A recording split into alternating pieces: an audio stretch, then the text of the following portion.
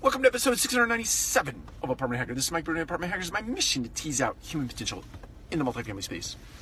So, under the premise of teasing out human potential in the multifamily space, the job title of the future. So, we all know automation is making landfall in the multifamily space.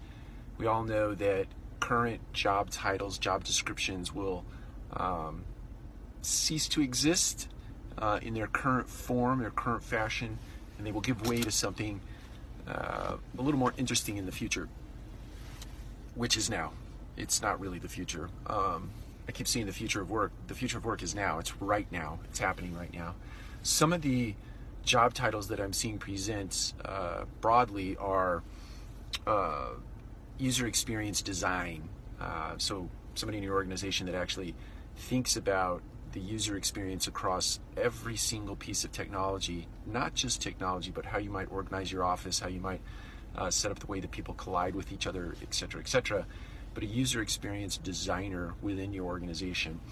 Head of business behavior.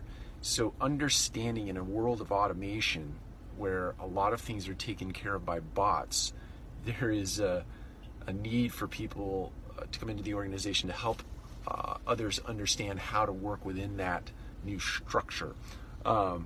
Chief Ethical and Humane Use Officer. So you think about this in the sense that I think the best example of this, or at least the one that comes to mind for me, is when self-driving cars become massively adopted.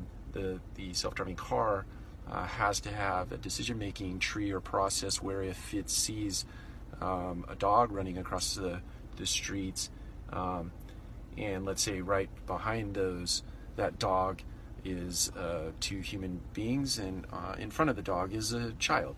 And the car is going fast enough that it's going to have to make a decision to hurt something. So there has to be somebody in an organization that understands the human dynamic and all of that, and assist technology in making a decision like that. I don't know how you do that, but it's real.